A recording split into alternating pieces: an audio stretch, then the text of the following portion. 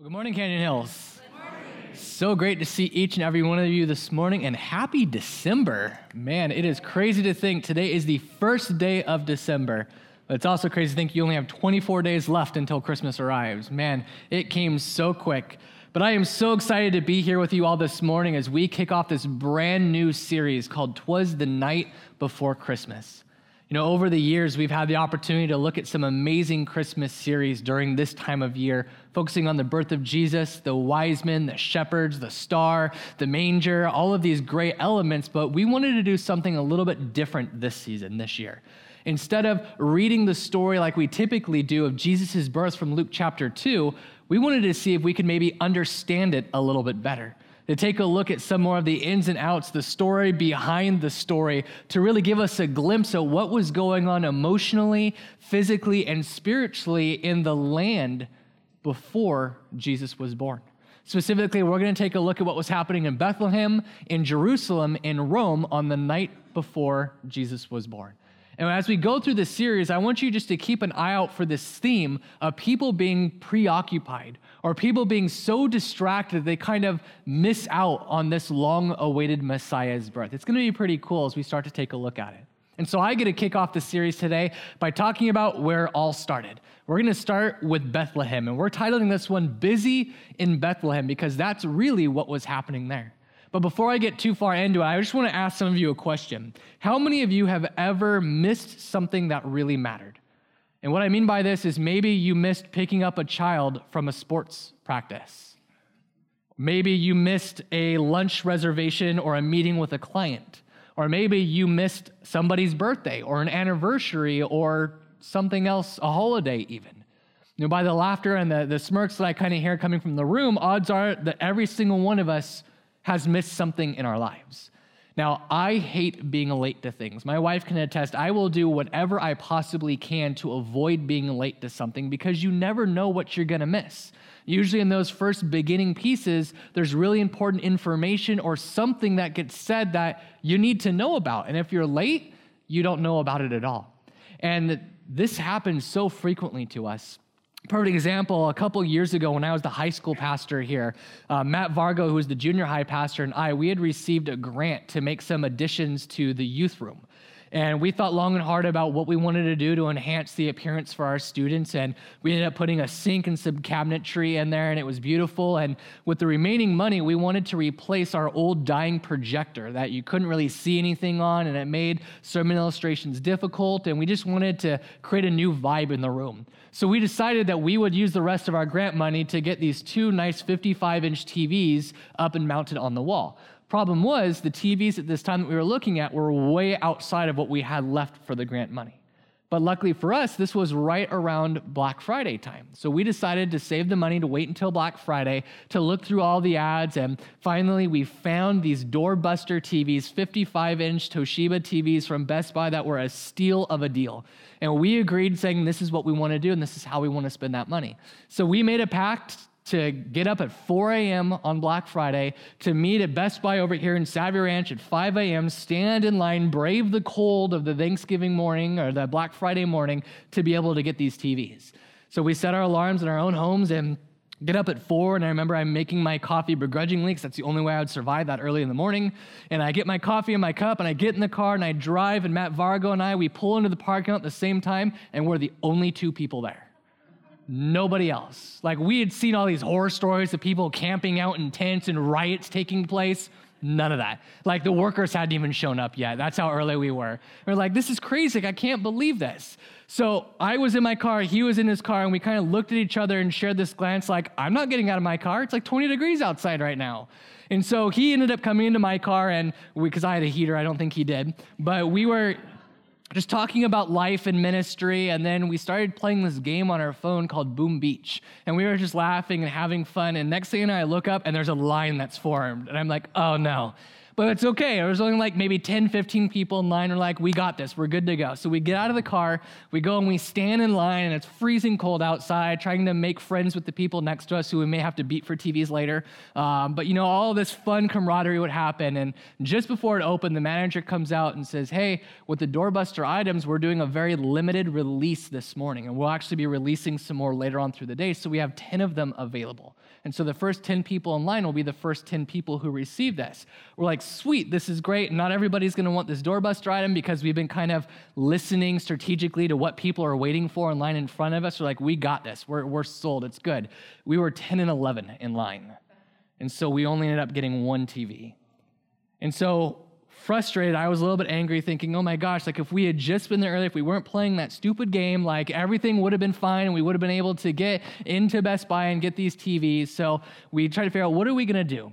So we go into Best Buy and we find this other TV, the exact same TV that was the doorbuster, but it was full price. It wasn't even marked down at all. So we ended up buying a full price TV and the discounted doorbuster TV, which was already like at the extent of our grant money.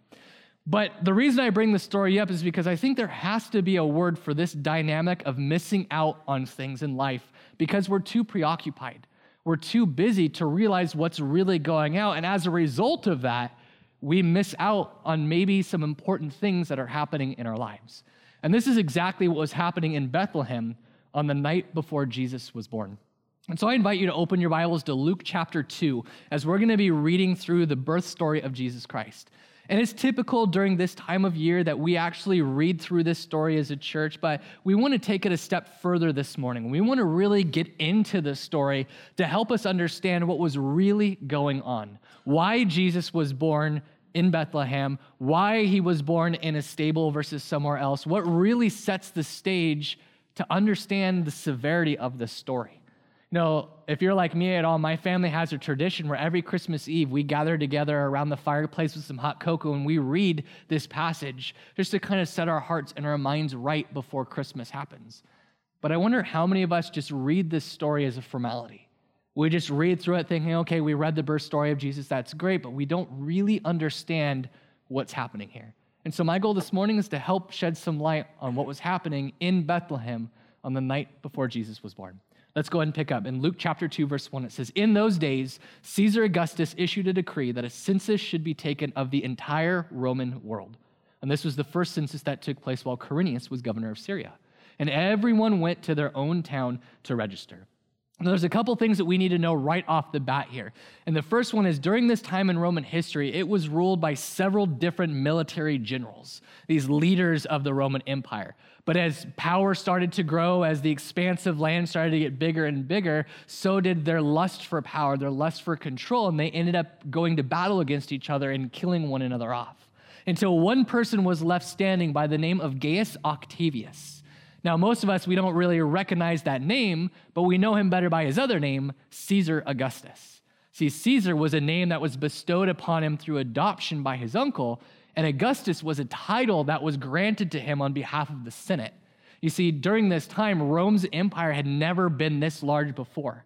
And so when the Senate got together and they said, man, if we're going to have one ruler over this entire Roman Empire, he's got to be someone special. He's got to be someone that has a name that stands out, that strikes power and fear into the name of the people who are living in this empire. And so they got together with Octavius and said, how about we call you Caesar, the King of Rome? And Octavius says, no, I don't like that because the founder of Rome was known as the King of Rome. And I don't want to be associated with that or mistaked. I want my own legacy. They said, okay, how about we call you Caesar, the Dictator of Rome? He's like, no, I don't like that. It just doesn't sound right either. And they said, how about Caesar Augustus? He says, ooh, I like that. It's got a good ring to it, but what does it mean? It says, Augustus means godlike, like a god, meaning you are so powerful, you are so influential, you're like a god living upon the earth. He says, ooh, I like that. I want that name for myself. And he took this name and became the most powerful person pretty much on the face of the earth during this time. And there was one other really influential leader in this story. In the eastern provinces of Rome, there was a guy by the name of Mark Antony. And Mark Antony and Gaius Octavius, they had kind of grown up together and they went to battles together. They fought alongside of each other. But after some family drama and some betrayal, it kind of put them against one another. And they ended up going to war, and eventually, long story short, Mark Antony ends up dying. But Caesar Augustus now has a problem. You see, the eastern province was very loyal to Mark Antony. But he was now the undisputed sole leader of the entire Roman Empire. How was he going to make sure everybody in every province of Rome knew who was really in control, who really had the power? What a better way than to tax your subjects? To say you have to pay a tribute unto me. I'm going to tax you as part of being in a Roman territory, and you have to pay unto me what is rightfully mine. And so he issues this decree that the entire Roman world be taxed, or to pay a tribute unto Rome. And this is the first thing of its kind. We had never before in history had somebody sitting on the throne in Rome issuing a decree, making a law that the entire Roman world would have to bow in subjection to. It was crazy. And Luke even goes to say in the original Greek that this is the first of his decrees, which means he liked it so much he kept making these decrees because of the power that he had. He kept doing it, and there's all kinds of documents that support these decrees of Caesar Augustus. It's crazy when you start to look at it. But he also had another problem. You see, he knew if he were just to issue this taxation amongst the land, people would riot. People would revolt. Nobody wants to pay a tax. Nobody wants to pay tribute. I mean, why? Why would you do this? So he had to get creative in how he was going to allow this to partake.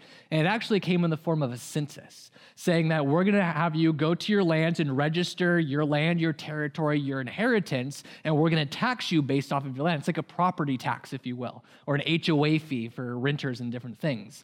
And it kind of made sense. But a lot of historians and scholars believe that there was another kind of hidden reasoning or hidden thing behind all of this. They say it's twofold. First, it was if you would register in a census as part of a Roman province, it means that Rome could distribute its military for protection equally amongst the land based off of populace. Meaning if you had a lot of people over here, there would be more of a military from Rome stationed in your city. If there was a smaller population, you would be kind of like an outpost of Rome. And it was all for protection because there was a lot of warfare ravaging the land during this time, which people would like to know that they were protected. The second part that historians believe is that the census made sense to people because if you could register as a Roman province under a Roman leader, it means that you became a quote-unquote unofficial Roman citizen, which means you would be granted the benefits and the blessings of the Roman Empire. And that was appealing to people. And that's why it makes sense to us that people would actually travel from place to register for the census because there was something in it for them. There was a benefit. They gained something from it, even though they technically were losing because they're having to pay this tribute to Caesar Augustus. Now, Caesar knew that he couldn't just sit on the throne and issue this decree and expect people just to follow it on their own willpower. So he actually put the responsibility upon the governors in the land. And in Syria and Palestine, there was this governor by the name of Quirinius. He was kind of newer to the leadership, and he was interested in knowing who was where in his territory and his lands. So he felt the pressure from Rome and some obligation from Caesar, and so he enforced this census upon the land.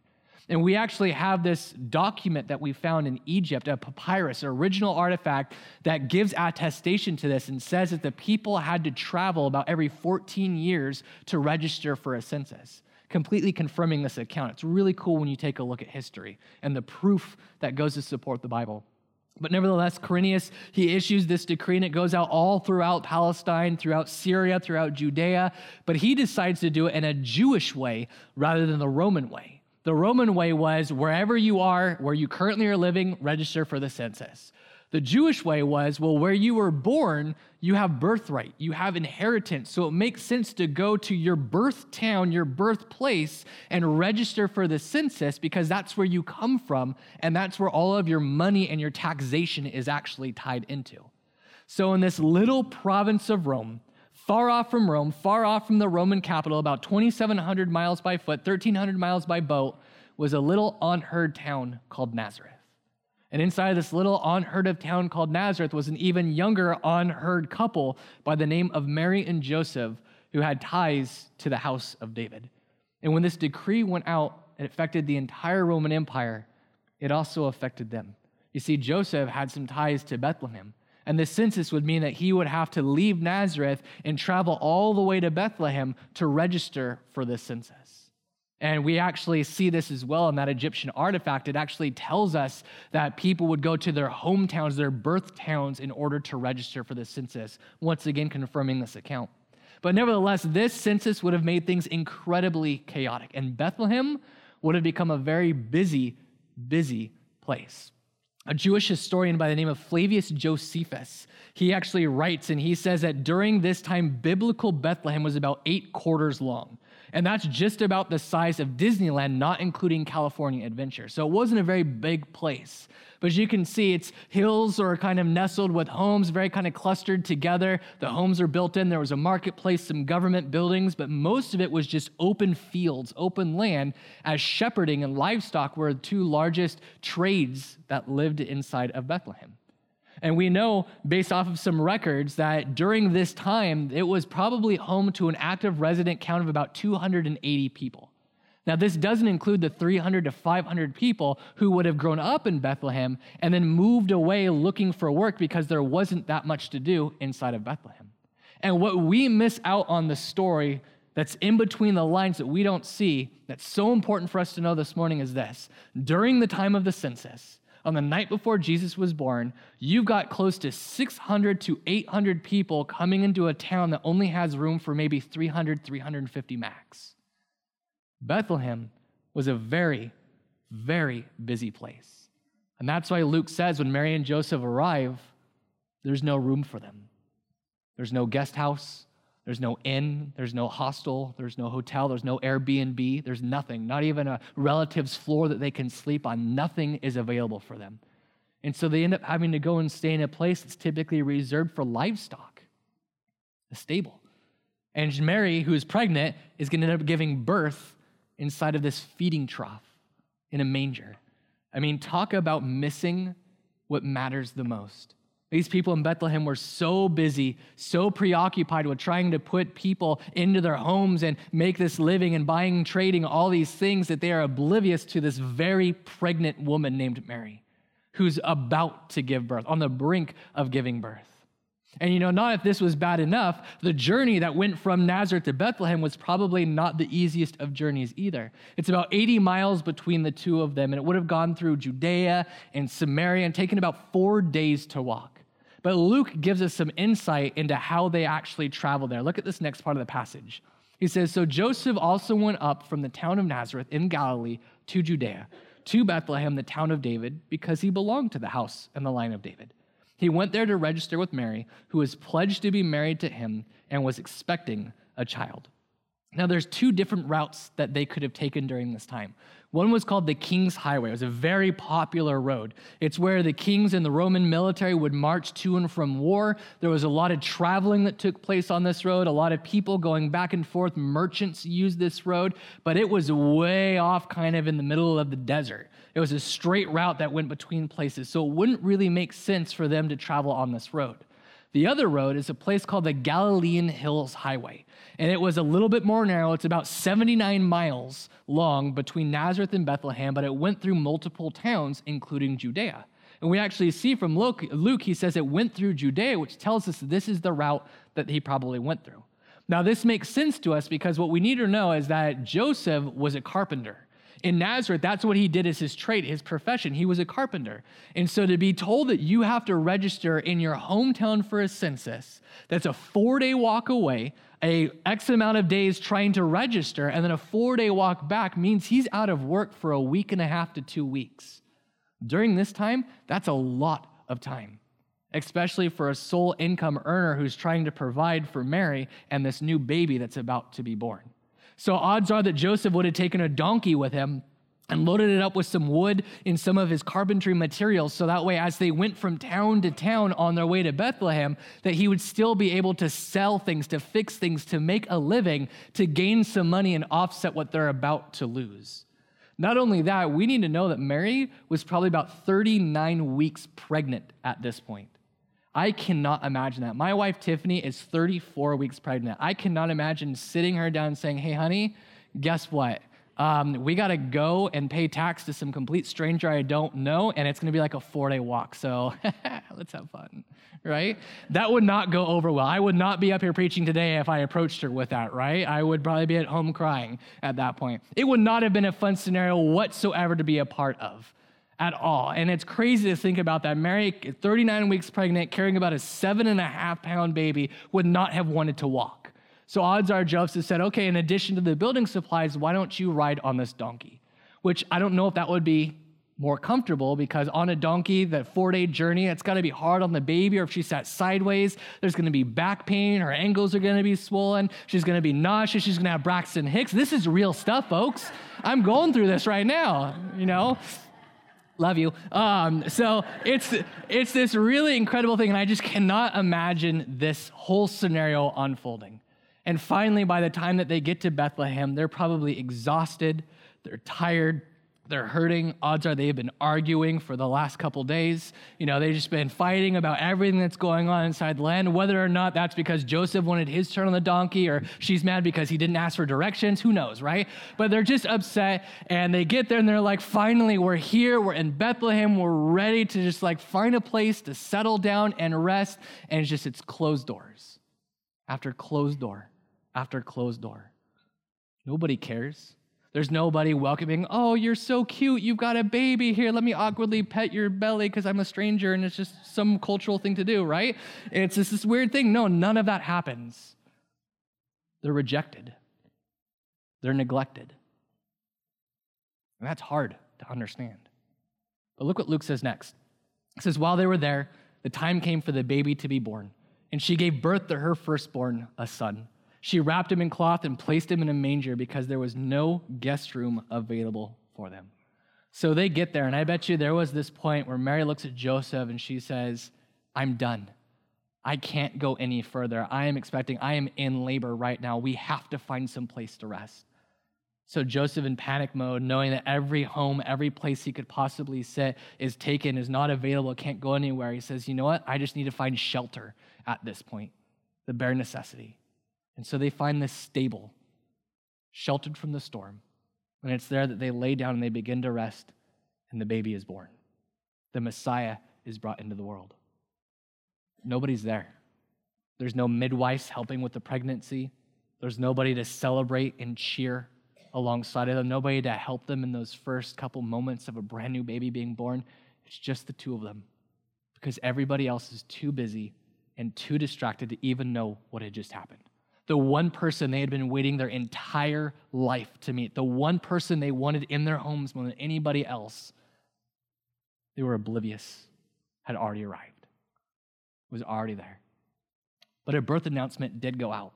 And it's really interesting as Luke wraps up this story of the birth of Jesus, of how it goes out. Look at this next part. It says, and there were shepherds living out in the fields nearby, keeping watch over their flocks at night. And an angel of the Lord appeared to them, and the glory of the Lord shone around them, and they were terrified. But the angel said to them, do not be afraid. I bring you good news that will cause great joy for all the people. Today in the town of David, a Savior has been born to you. He is the Messiah, the Lord. And this will be a sign to you. You will find a baby wrapped in cloth and lying in a manger. And suddenly a great company of the heavenly host appeared with the angel, praising God and saying, glory to God in the highest heaven, and on earth peace to those on whom his favor rests. And when the angels had left them and gone into heaven, the shepherds said to one another, let's go to Bethlehem and see this thing that has happened, which the Lord has told us about. And so they hurried off, and they found Mary and Joseph and the baby who was lying in the manger. And when they had seen him, they spread the word concerning what had been told them about this child.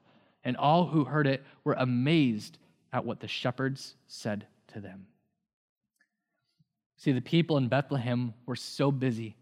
They were so preoccupied trying to get their checklist, their to-do list done, by hosting family and friends, by opening up their homes for people to stay, by trying to make a buck for themselves, that they missed out on what had happened the most, on the most important part of their life. But outside of the busy hustle and bustle of Bethlehem, in the isolated, cold, quiet hills, were these shepherds watching over their flocks by night. Now, we wouldn't think shepherds would be the first people to hear the announcement that the Messiah, the true King of the world, has been born. They were the least of these people. They were considered nothings. Nobody really liked them. Nobody really knew what they did. They were just people out in the fields, kind of straggly, kind of creepy looking when you look at them. Nobody would ever think that they would be important enough to receive such an important announcement. But I can't help but wonder if it's because everybody else was too busy. And so as we kind of wrap up our time this morning, I think there's a couple things that we can learn from the shepherds and how they responded to this situation, how they responded to the announcement of Jesus' birth. And there's a couple things that we can take away as warnings from the people of Bethlehem, to where we don't fall into the same suit, where we become so preoccupied, so distracted this season, this Christmas time of year, that we miss out on what matters the most. The first thing we see in this story is this: the shepherds were in a place to hear from God. The shepherds were in a place to hear from God. You see, the very nature of their jobs had them out in the hillsides, isolated from the rest of the town in the stillness of the night. But you know what? It was the perfect place for them to hear the word of God speak to them. Now, odds are, I doubt they wanted to be there. I asked Alexa yesterday as I was studying my message what the weather was like, and she says it was like 50s in the days and 30s at nights. I doubt the shepherds wanted to be sitting on a hilltop, looking down into Bethlehem, seeing the flicker of light as the people gathered around warmth, as they heard the clanking of dishes, as people were fellowshipping and sharing a warm meal with one another, as they heard coins changing hands, as people were bartering and selling and buying things, even though they were stuck out in the fields just watching over sheep. It's the last place they probably wanted to be on the night before Jesus was born. They found themselves on a hilltop above Bethlehem on the outside looking in. And I can't help but think that maybe there's some of us this Christmas season who are going to find ourselves like the shepherds on the outside looking in. Or maybe you're looking at your Facebook or your Instagram feeds and your family gatherings and you see friends and people gathering and you don't get invited to it. And it hurts. You want to be a part of it, but you can't.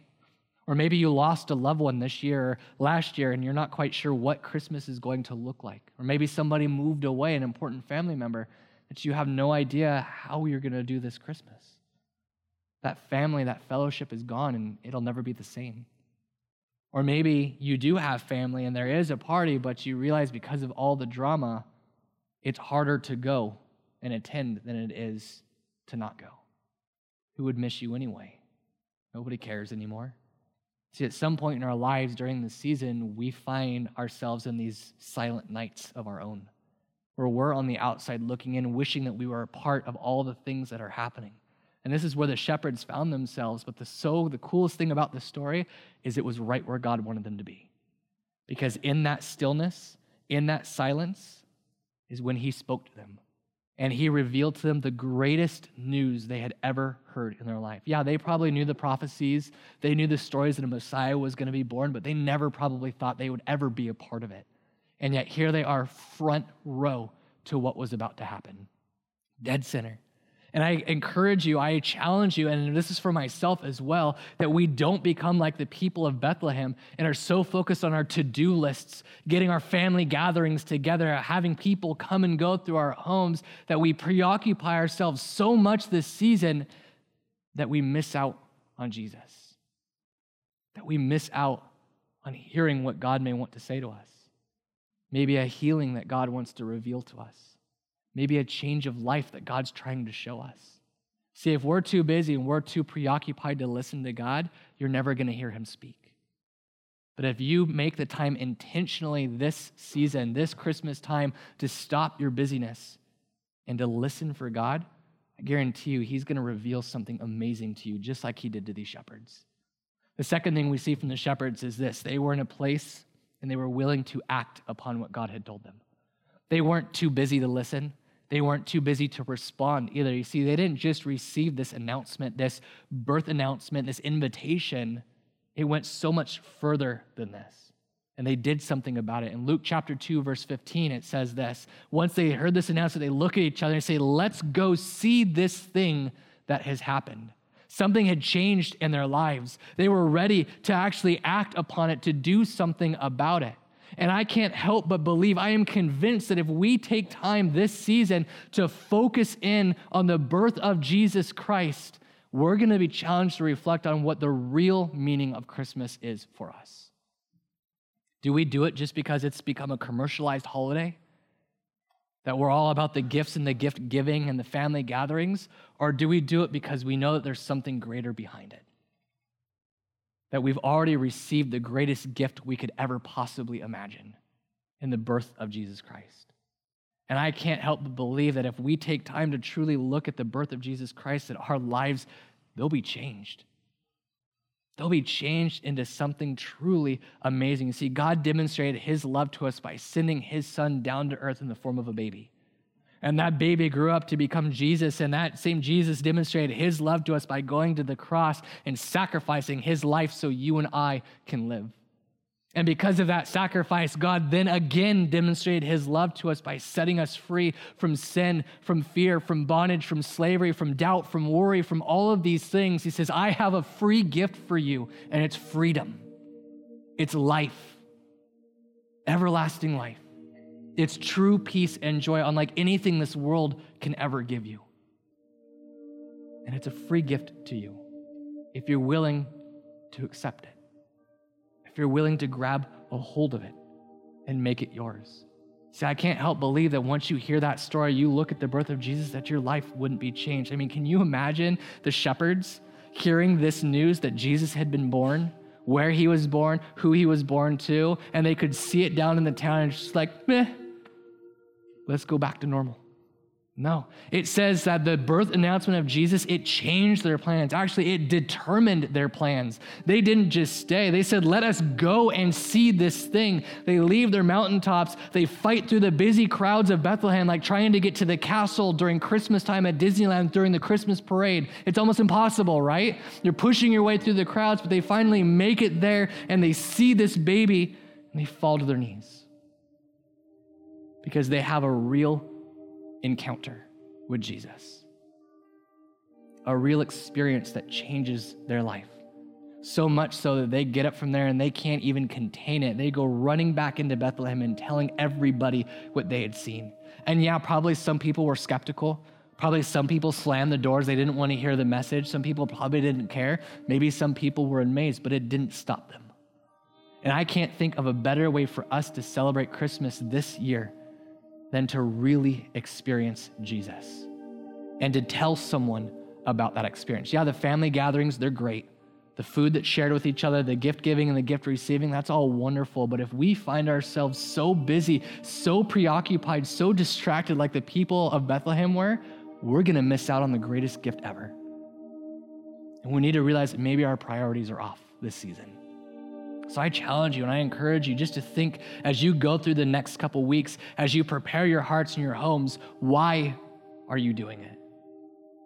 Are you intentionally taking the time to stop and listen for Jesus? To look at the birth of Jesus, to reflect upon how he's changed your life, the gifts that he has given to you this year, and to celebrate and rejoice in the life that he has given to you. Don't be so busy you miss out on the most important part of life. Would you pray with me? Father, we are just so humbled, God, so honored just to be included in all of this. Father, it's so easy for us to be so distracted, preoccupied, so busy during this time of year that we just kind of gloss through this story without realizing the severity of it, Father. The impact that it has to us, Father, the lessons that we can learn as we are a busy people. God, we love to surround ourselves. We love to fill ourselves with busy things in this life. But God, I pray that you allow us to stop, to breathe, to listen for you. God, I pray that you start transforming our hearts today as we go into the next couple of weeks to intentionally make time every day to hear from you. And then the power to act upon what it is that you've called us to act upon, to do what it is that you've called us to do, Father. And that's simply to go and tell people about the life-changing experiences that we have had in you. We love you, Father, and pray this in your name.